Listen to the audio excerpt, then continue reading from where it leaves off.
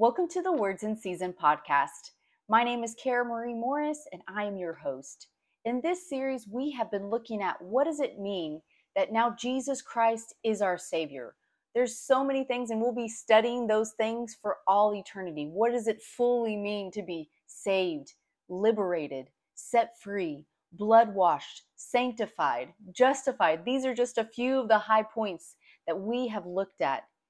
We are looking at Jesus Christ as our covering, as our umbrella. In our foundational scripture in this series, it's Song of Solomon or Song of Songs. In chapter 2 and verse 4, it says, "Let him lead me into the banquet hall, for his banner over me is love."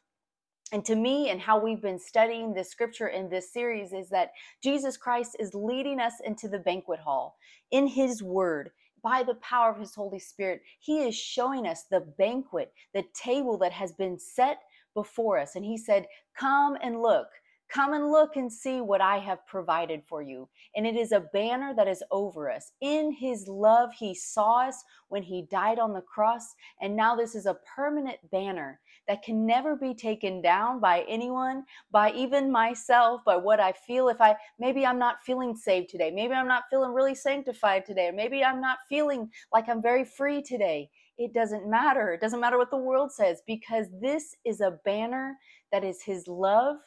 And his love, just because Jesus is the same yesterday, today, and forever, so is his love. So is his banner over us, that is love.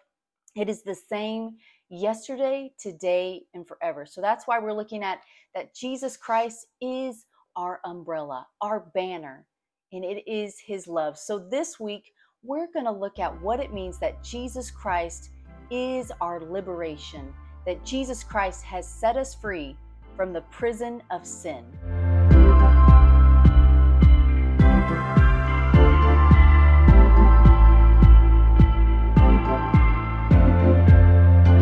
So the first scripture that I want to look at, looking at that Jesus Christ is our liberation, is what does it mean to be liberated? It means no longer being a prisoner to sin, to sickness, to poverty, to spiritual death. And I want to look in Zechariah, which is in the Old Testament. And if it's a prophet looking forward to, and a people that's looking forward to the Messiah. And we can see that Jesus, he fulfilled every one of these Old Testament prophecies. He is that perfect example of what they were looking for in a Messiah.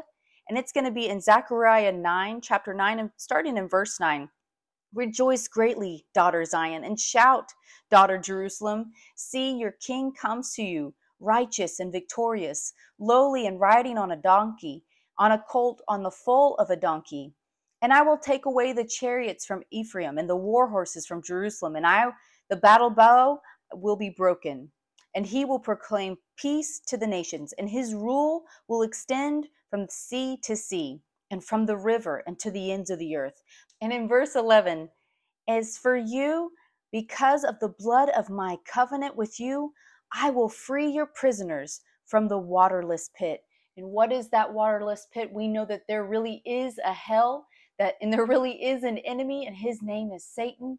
And that is where he rules and reigns, and he has all of his things that go on is in the pit, is in the waterless pit, and we have been freed from that. So this is a picture of how we have been freed from sin. We have been freed from the devil's dominion. We have been set free so we can live with him rather than having the alternative, which is being a prisoner to sin and our destiny being that waterless pit, like it's talking about here. So this is a prophecy of the people looking forward to the Messiah.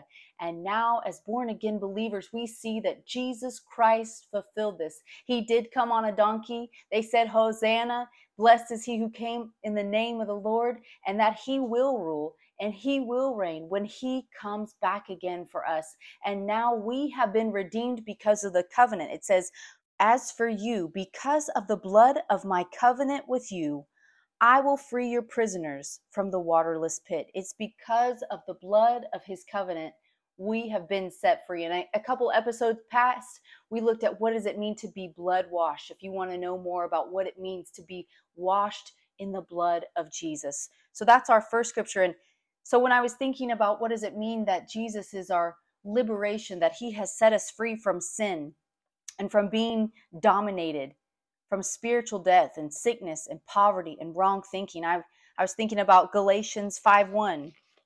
Galatians 5:1, which says, "It is for freedom that Christ has set us free. Stand firm then, and do not let yourselves be burdened again by the yoke of slavery." We have been set free when we were born again. But how is it possible that I can be burdened again with the yoke of slavery?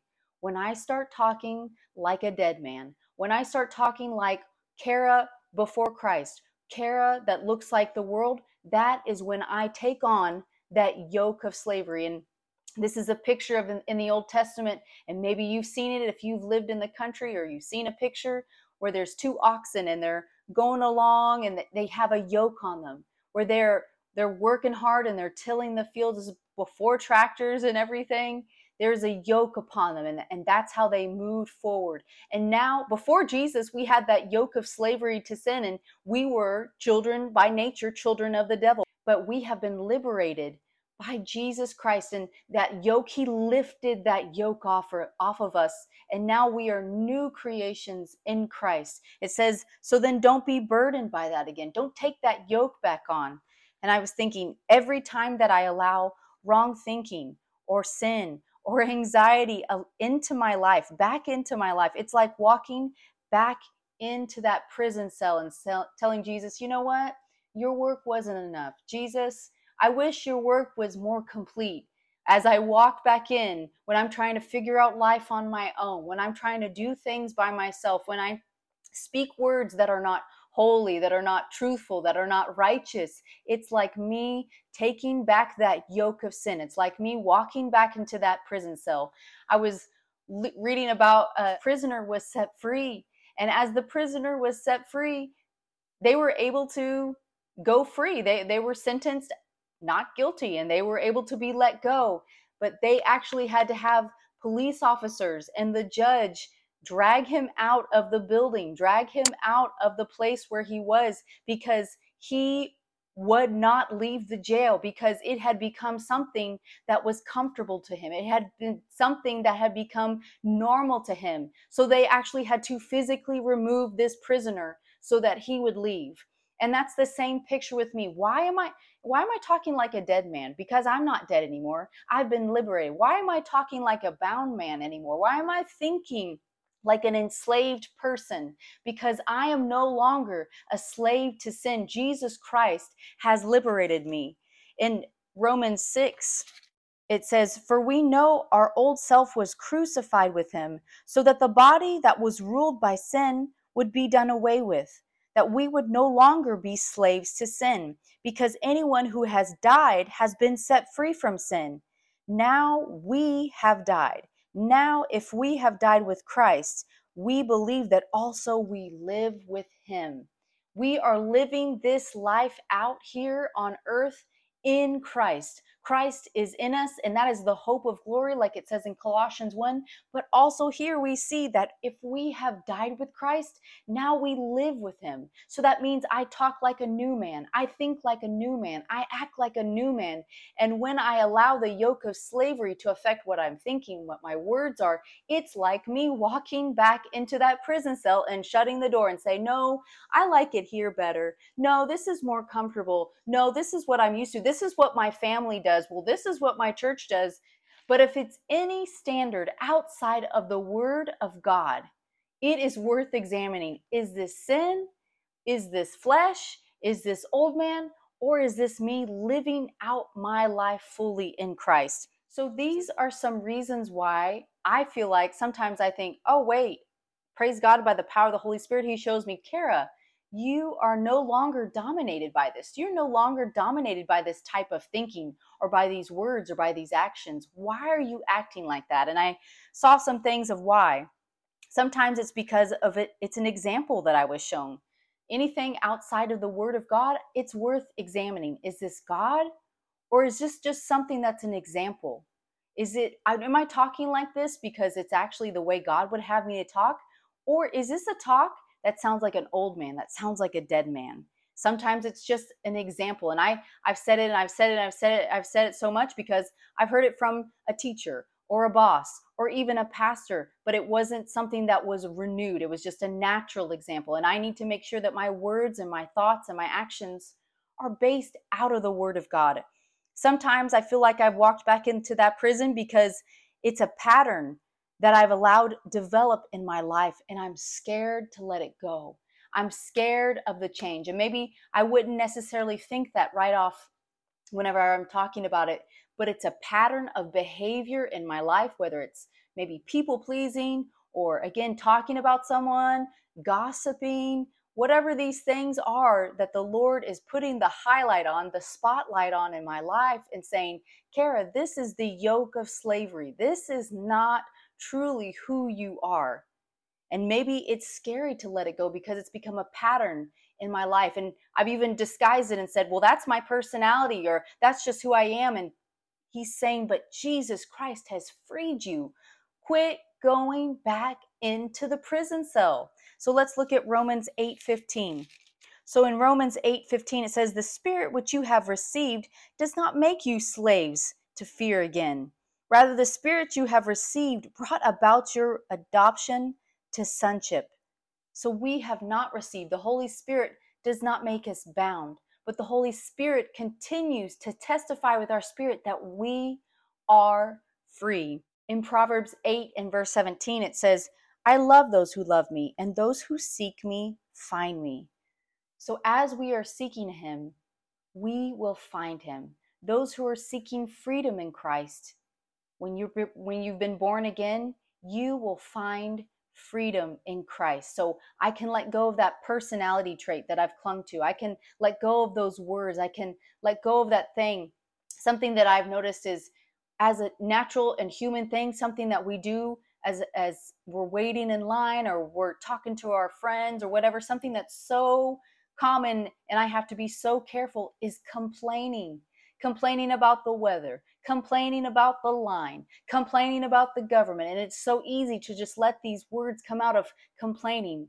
But really, complaining is the language of fear, and fearing that God is not God in my life and that he's out of control. So I want to let go of this and not allow, when I complain, it's like I'm going back into that prison cell. I want to let it go so that I really shut that door and say, I am gone. I know that God is my God, and that no matter what it is, whether it's a personality trait or no matter what's going on, that he has liberated me. He has set me free.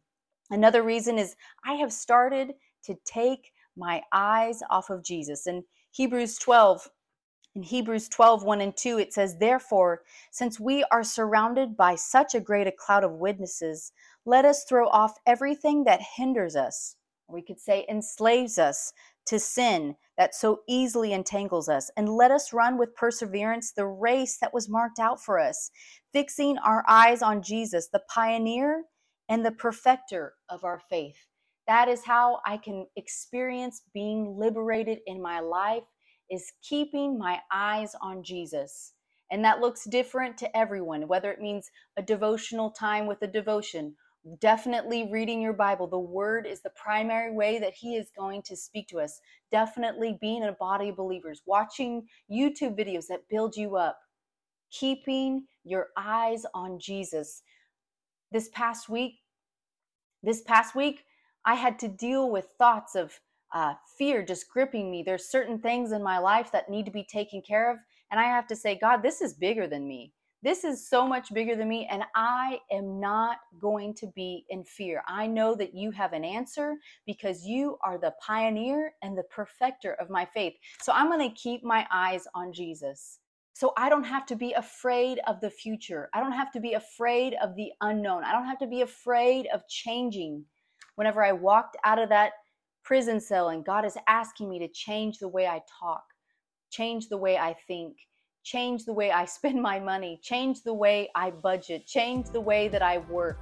When God is asking me that, he's saying, I'm already there, and that he will always be with us. Corrie ten Boom, who is a minister of the gospel, and she was a Holocaust survivor as she hid Jews as a Christian, and then was sent to prison herself and watched all of her family members die in the Holocaust. She said, it is never a problem and never an issue to trust an unknown future to a known God. When I truly experience peace and freedom, it's because I've been looking to Him, living a life full of the fruit of the Spirit rather than knowing everything. Jesus Christ is our liberation, that Jesus Christ has set us free from the prison of sin. I know you've got